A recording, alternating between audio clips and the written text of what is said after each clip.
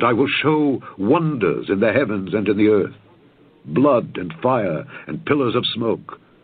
The sun shall be turned into darkness, and the moon into blood before the great and the terrible day of the Lord come. And it shall come to pass that whosoever shall call on the name of the Lord shall be delivered. For in Mount Zion and in Jerusalem shall be deliverance, as the Lord hath said, and in the remnant whom the Lord shall call. The trumpet in Zion, sounding on the mountain. The trumpet in Zion, for the day of the Lord is come. Blow a trumpet in Zion, sounding on the mountain. Amen, everybody. It's Brother Frank here with another episode of the Remnant Call. Just want to say God bless each one of you. We're in trying times. There's no doubt about it. We are in deceptive times. There's no doubt about that. But I want to ask you a simple question. Are you ready for the second coming of Jesus Christ? Do you believe Yeshua is going to return in your lifetime? How about when we hit the part where it says that men's hearts will fail them for fear, just for fear of what's coming? Are you ready for that? What about losing everything? What about having the rug just jerked out from underneath? What happens when they come and shut your job down? What happens when we can't just run to the grocery store? Are you ready? I bet the answer for most of us is no, we're not. But it doesn't have to be that way. It doesn't have to be that way. And we're going to talk tonight about godly sorrow. What does it mean? How can it benefit? How can it be life-changing? And why is godly sorrow essential for end-time preppers? People who want to be ready. You know, they talk about doomsday preppers, and a lot of those doomsday preppers, they're prepping.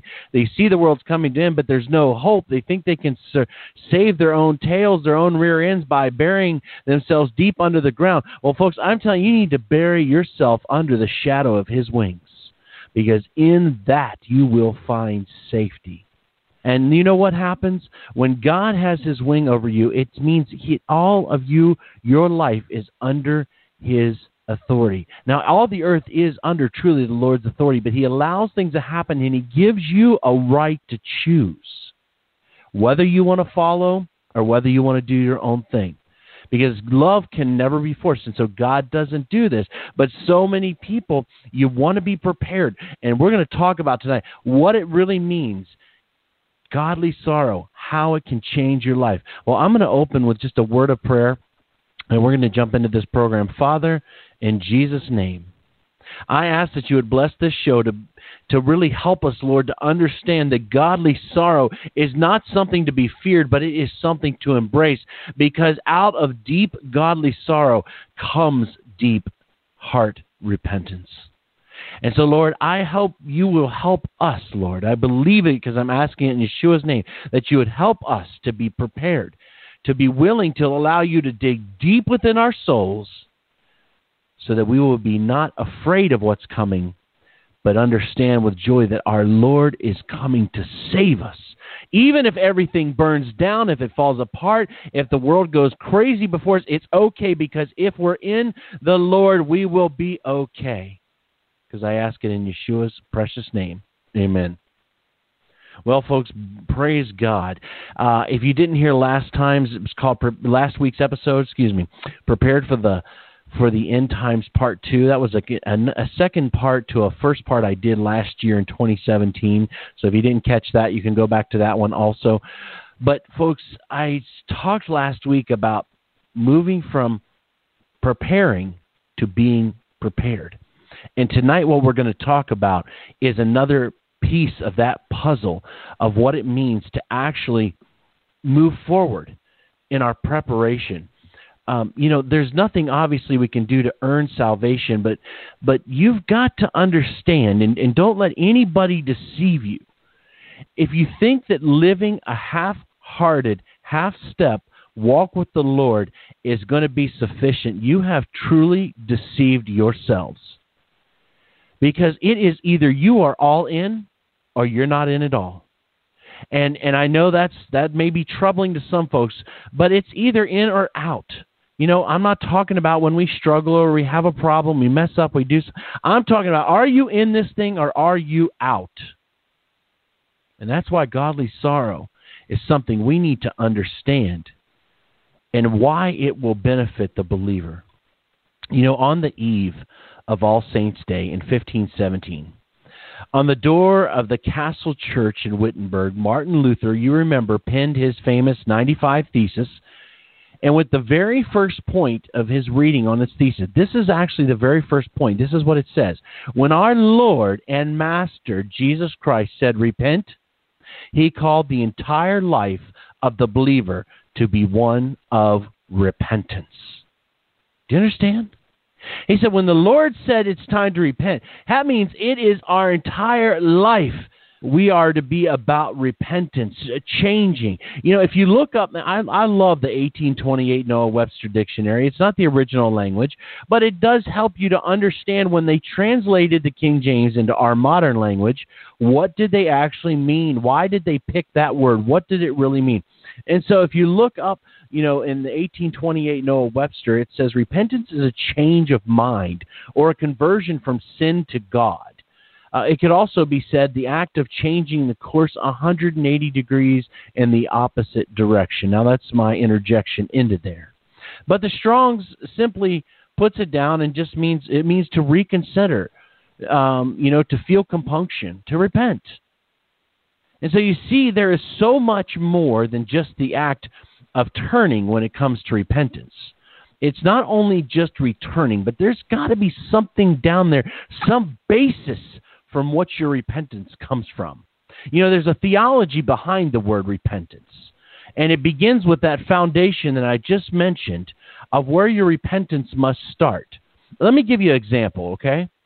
When you were young and you wanted a cookie, right, from the cookie jar, and you knew you weren't supposed to do it, but you took it anyway, and no one knew about it. You didn't just, very nonchalantly sit around and think to yourself, that cookie was delicious, but I really think getting that cookie was just too easy. And Mom says I shouldn't do it, so I'll just keep getting cookies because that seems like a good practice. So I'll just stop getting cookies.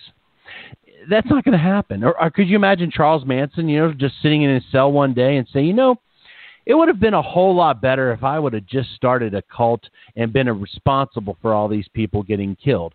I don't think I would ever do that again. I'm just going to stop doing that and never do something like that again because that just wasn't a good thing to do.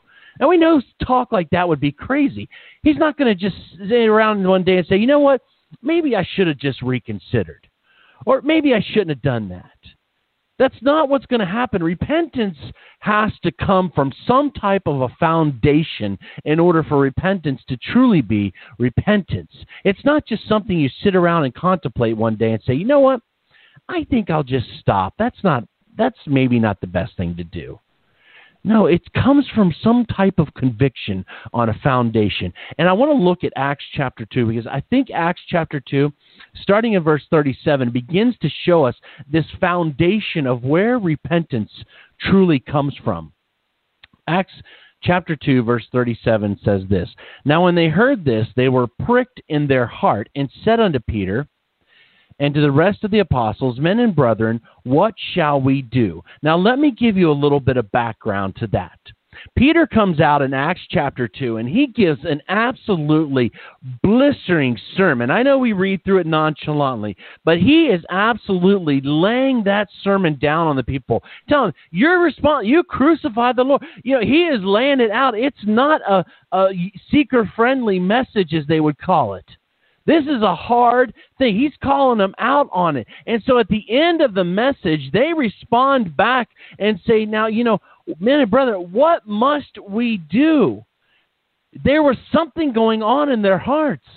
And so Peter says unto them, Repent and be baptized, every one of you, in the name of Jesus Christ, for the remission of sins, and ye shall receive the gift of the Holy Ghost, for the promise is unto you and to your children and to all that are far off, even as many as the Lord our God shall call. And with many other words did he testify and exhort, saying, Save yourselves from this untoward generation.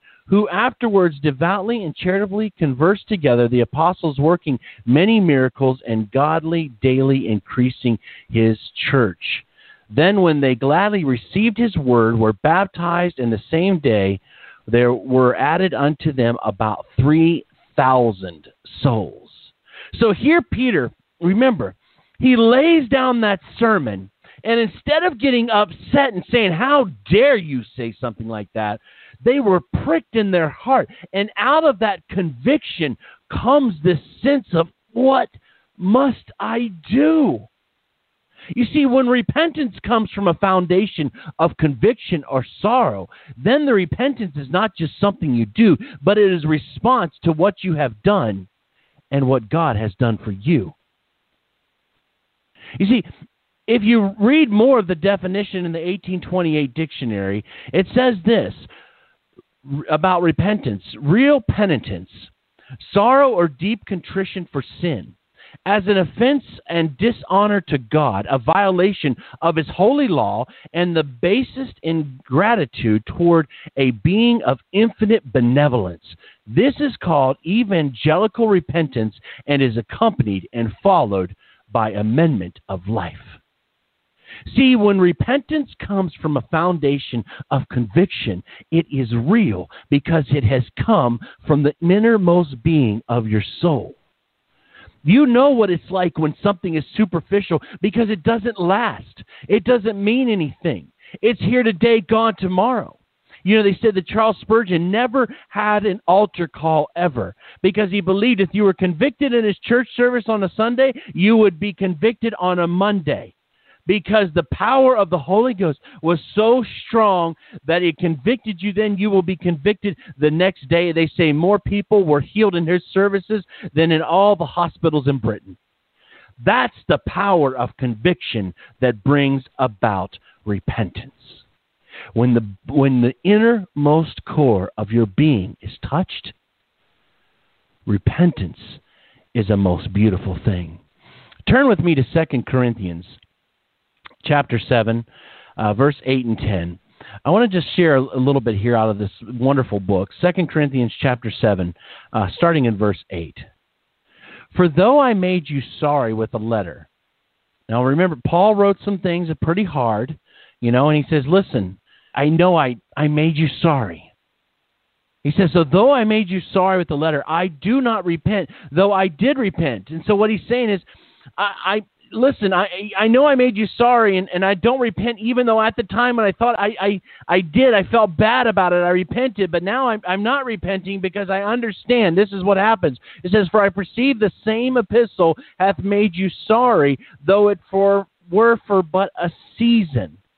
So Paul says, listen, I was sorry, but now I'm saying I'm not sorry because I understand that what I wrote, it made you sorry, but it was only for a season. There was something greater that was about to take place. And now it says, now I rejoice, not that you were made sorry. He says, I don't enjoy. I'm not here to make you feel bad. My goal in life is not to beat you down. That's not what I'm here to do. But he's saying, but that ye were sorrowed to repentance. For ye were made sorry after a godly manner, that you might receive damage by us in nothing. For godly sorrow worketh repentance to salvation, not to be repented of, but the sorrow of the world worketh death. And so he's saying, listen, this sorrow that you felt, it was godly, and it brought about repentance. It made a difference in your life. And godly sorrow makes change, but earthly sorrow, when you steal something or when you do something wrong and the police catch you from speeding or you did something earthly, he said that just works death. There's a penalty to be paid for that, because earthly sorrow is that's what it is. But when it's godly sorrow for what you've done, because you've offended a holy God, you know then that this is life-changing, salvation-making repentance. Did you hear what he said? For godly sorrow worketh repentance to salvation, not to be repented of. So he talks about the two types of sorrow. Two types of sorrow. And I want to look at these two types of sorrow here for just a moment. Because the one we talked about is godly sorrow. But then he said also about the earthly sorrow. Now, if you're like me, you might have had a speeding ticket or 2 or 5 or more in your lifetime. I've had some issues through the years, especially when I was younger. My wife had to ban me from driving on trips. That's a true story. Because I had so many speeding tickets, if I sped one more time, I was going to lose my license, good chance. So my wife said, "You're done driving on trips." And so I sat in the passenger seat, and really after a while I learned to like riding in the passenger seat, I'm not going to lie. But I had a problem with speeding, and even to this day, my daughter says, "Dad, you either drive way over or way under. I can't ever find the happy middle when I'm driving."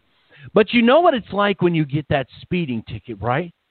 Oh, man, I feel so bad for what I did. And it's not because you broke the law.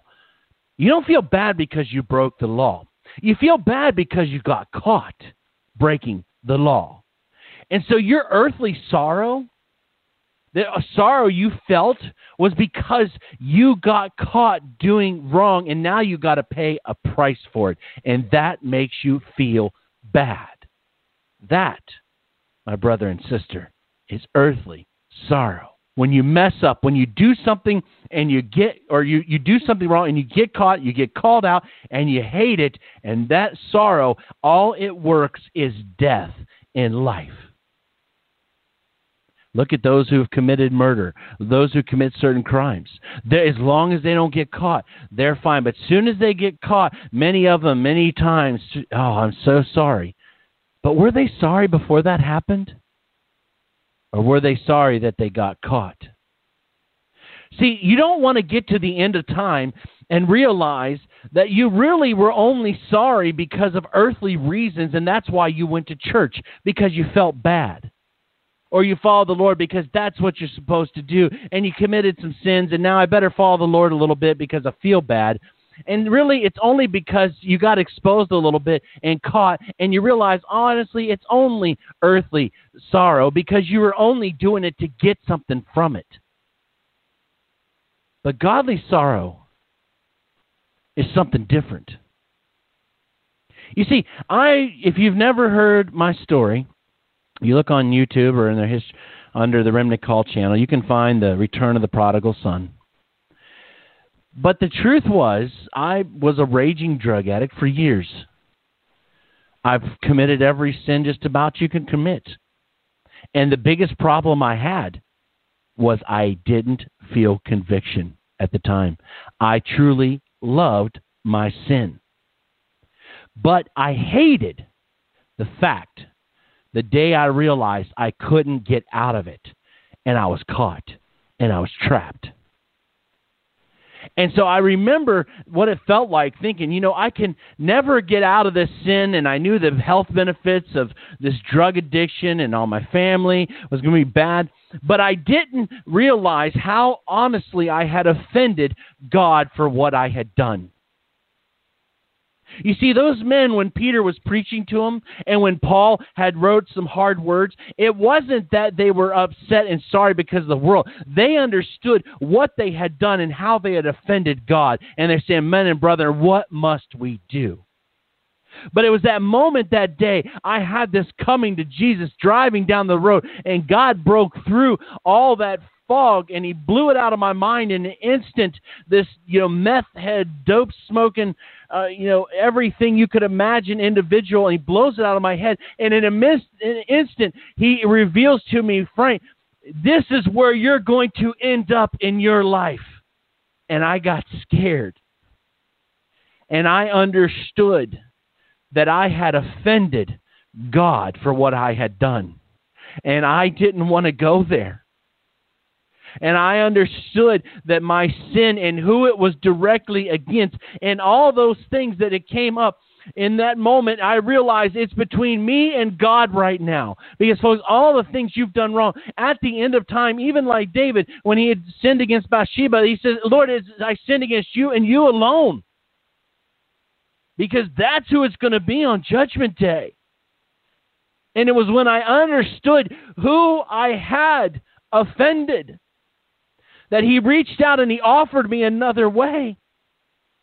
And I may have left my house, a meth had strung out my family, leaving me it all over, but I came home that day and I got born again because I had asked for forgiveness, because repentance came from a foundation of conviction. And when my Heavenly Father received me in, it was truly life from the dead.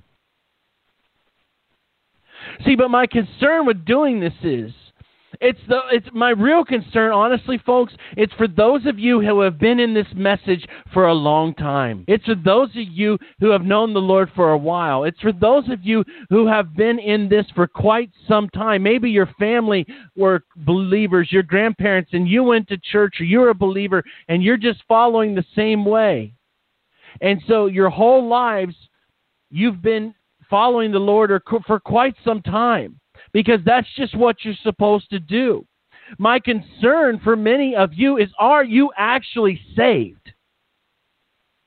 Are you actually saved? Now, I'm not here to tell you if you are or aren't, but I'm here to ask you that question. Are you actually saved? Because if you are, my question is then, what are you saved from? What are you saved from?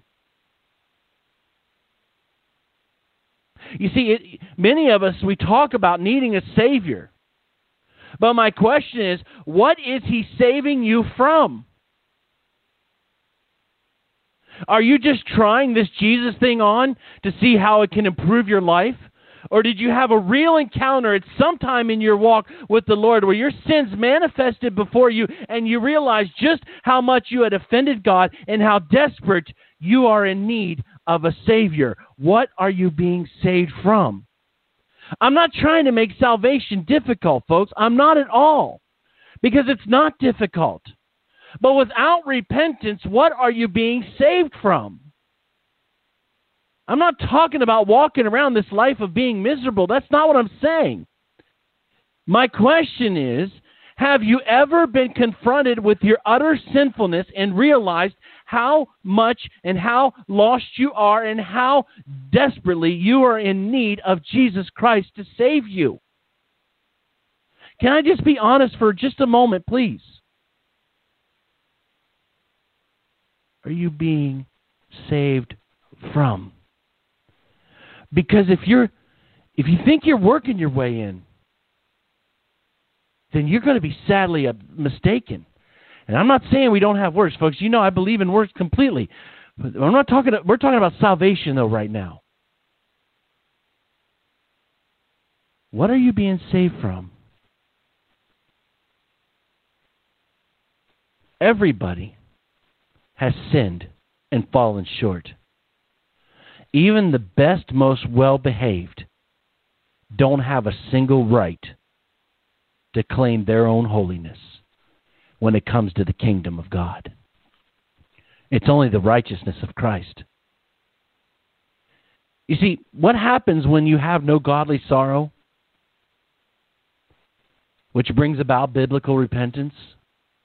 You begin to carry all your sin and garbage like heavy weights on the backs of your life. Old habits, past traumas, jobs, living arrangements, secret sins, open sins, other people's sins. You'll trust me, folks, many of us, we're very concerned about what other people are doing. Very rarely are we willing to take a good, hard look at us. We love to point out how other people are doing wrong because it makes us feel good in our own sin. What are you being saved from?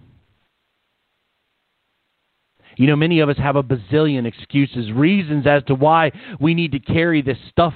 And for many, it's never our fault. It's always someone or something that makes us carry this baggage around with us. It was amazing. The day I stopped doing drugs, this day the Lord saved my life and I stopped doing this, it was amazing. Cops don't look for you anymore. You're not in trouble. You're not always having to look. You're not always having to lie, because it was actually me causing all the problem. It wasn't other people.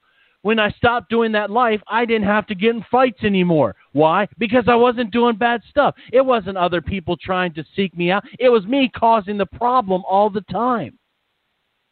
There was a book I remember reading about a lady saying she drank because she was so miserable. Finally, someone had the courage to tell her, hey, listen, you don't drink just because you're miserable. You're miserable because you drink. It's time to understand the problem. Quit blaming it on other people. But too many of us, we want to carry around our past, our burdens, because we've thought that we've had to somehow work and earn our way into the kingdom. And if that's true, if you can be good enough, then what are you being saved from? You're not being saved from anything, because you're working your way into the kingdom. You've already made it. You've done good. You're perfect. You got it. You don't need to be saved from anything. But you know in the back of your mind, your sin, it's been beating you down. You're always frustrated and hurting and thinking, how am I going to get free from this? What is it that you are carrying that is absolutely just wrecking your life, brother and sister? I mean, if there was something right at this moment that you could cry out to God and say, God, please take it from me, what would it be? What would it be? You know, I like this. There's a famous story. It happened back in 1845. The ill-fated Franklin expedition sailed from England to find passage across the Arctic Ocean.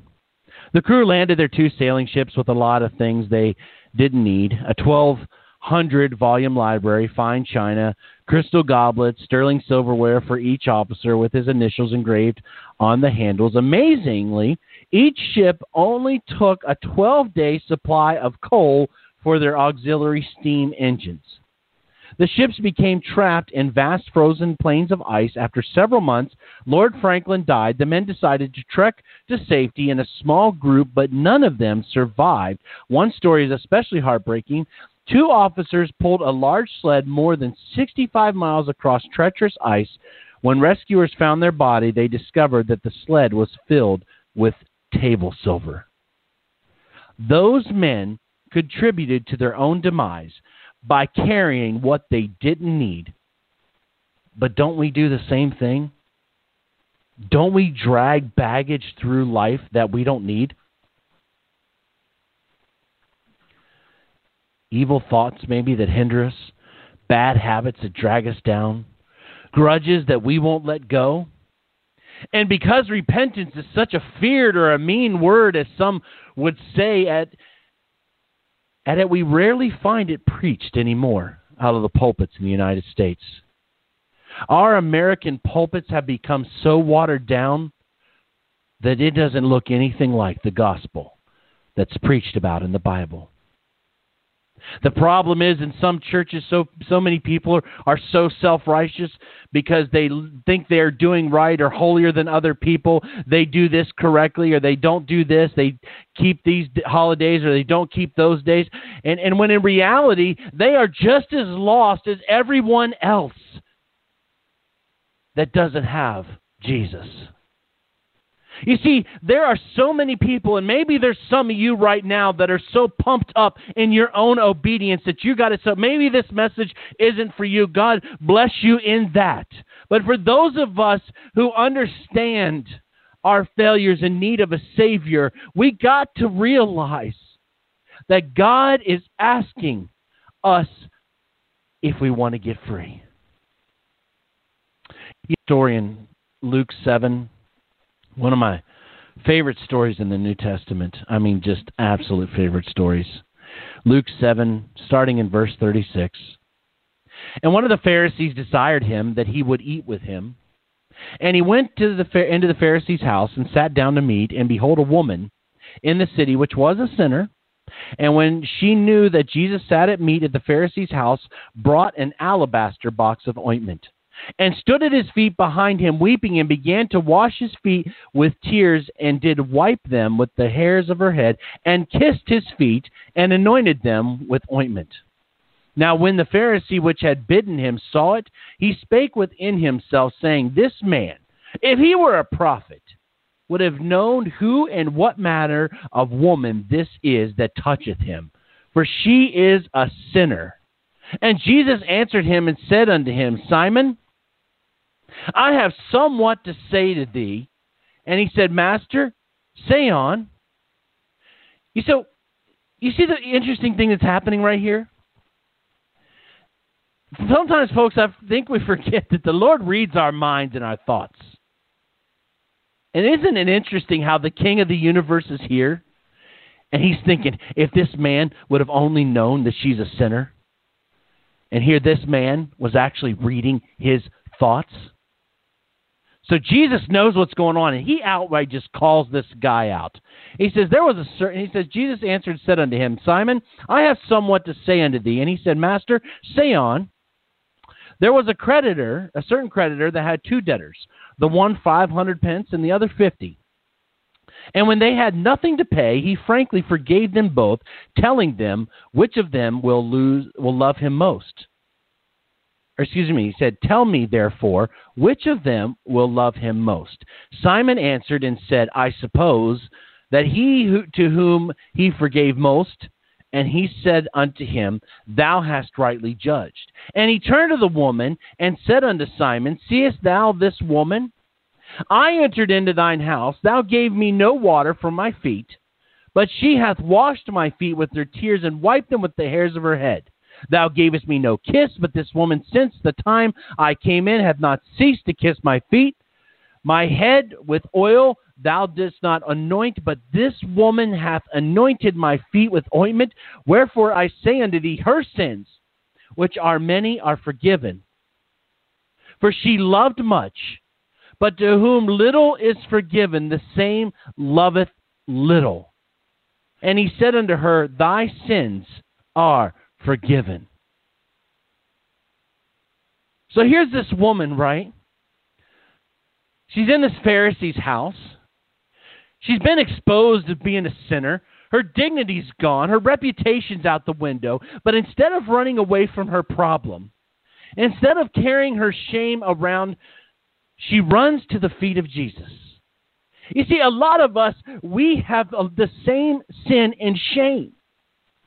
But we've come to the Lord instead. We've tried to cover it up, tried to act right, tried to think we were okay, and that's how we try to find this hope in salvation. But this woman, being completely exposed for all the wrong that she does, she runs right to the feet of Jesus, and she begins to weep.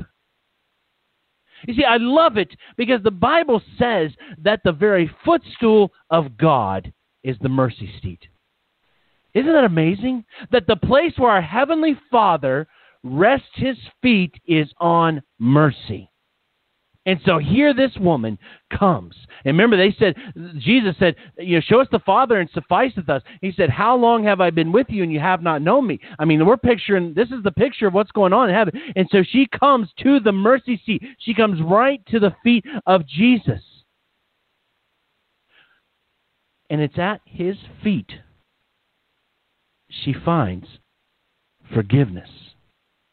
Because true repentance leads us to the feet of Jesus. It leads us to safety.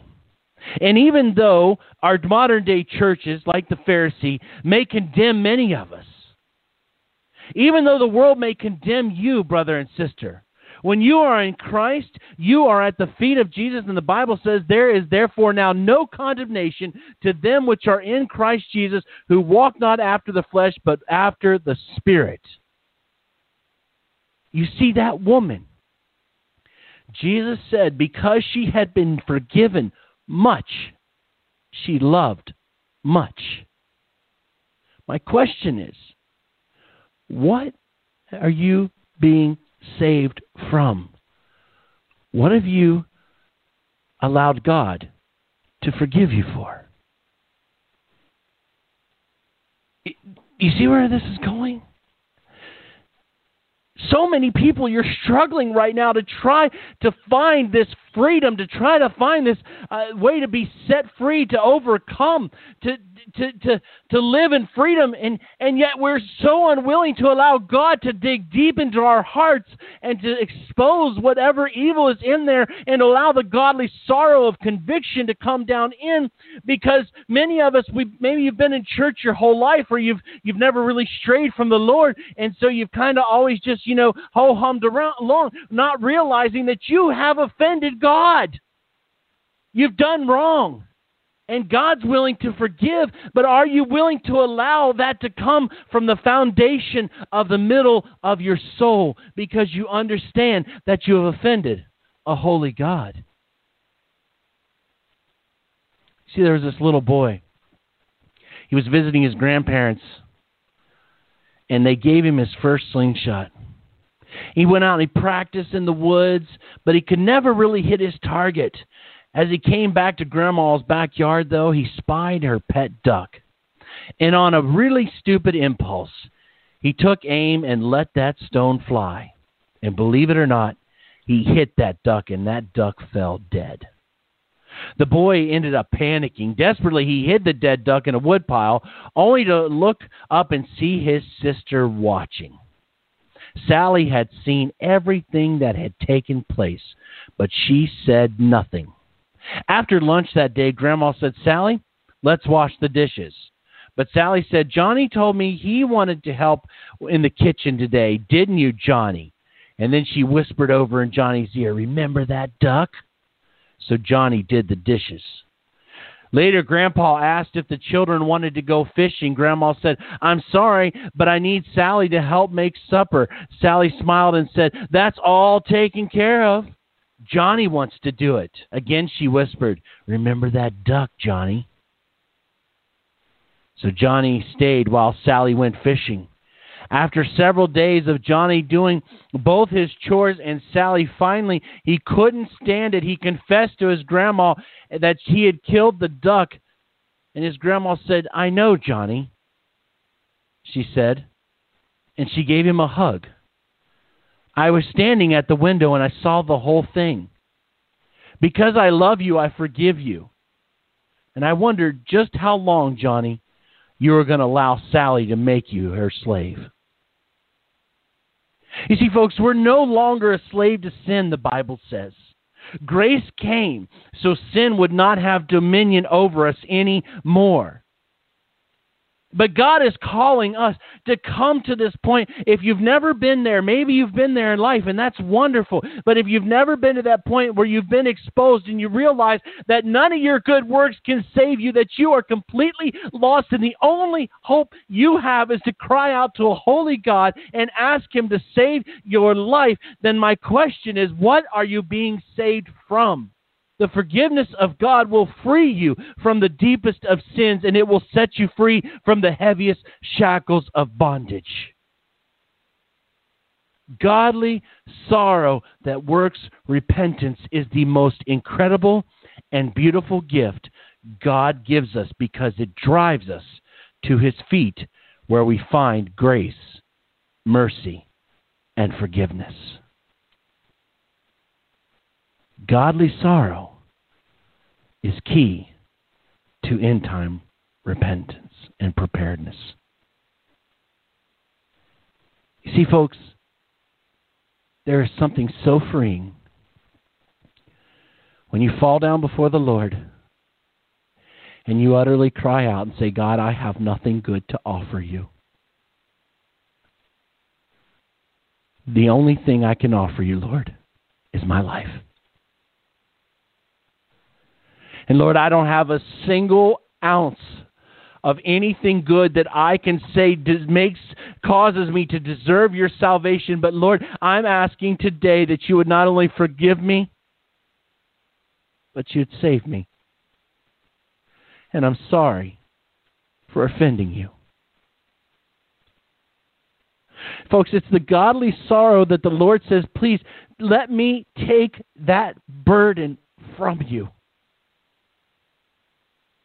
Because when God gets down into the heart and He digs out in the godly sorrow, and you can then accept that forgiveness for what you've done, Oh, folks, you can start to live in holiness. You can start to live in righteousness. Because it's not yours anymore, it's God's. And when it's His, it's awesome and it's beautiful. But so many people, you're trying to fight and you're trying to do and you're trying to earn, and God's saying, you can't do that.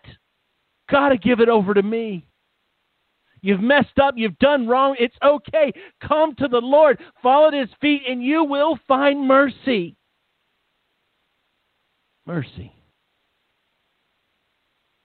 At His feet is mercy. You and I have all fallen short. But the Bible says His arm is not too short that it cannot save. God's calling you back home into the godly sorrow that works repentance so that He can free you from the baggage that you've been carrying around your whole life. And I guarantee you, you will experience the joy of the Lord. This is Brother Frank from the Remnant Call saying good night and shalom.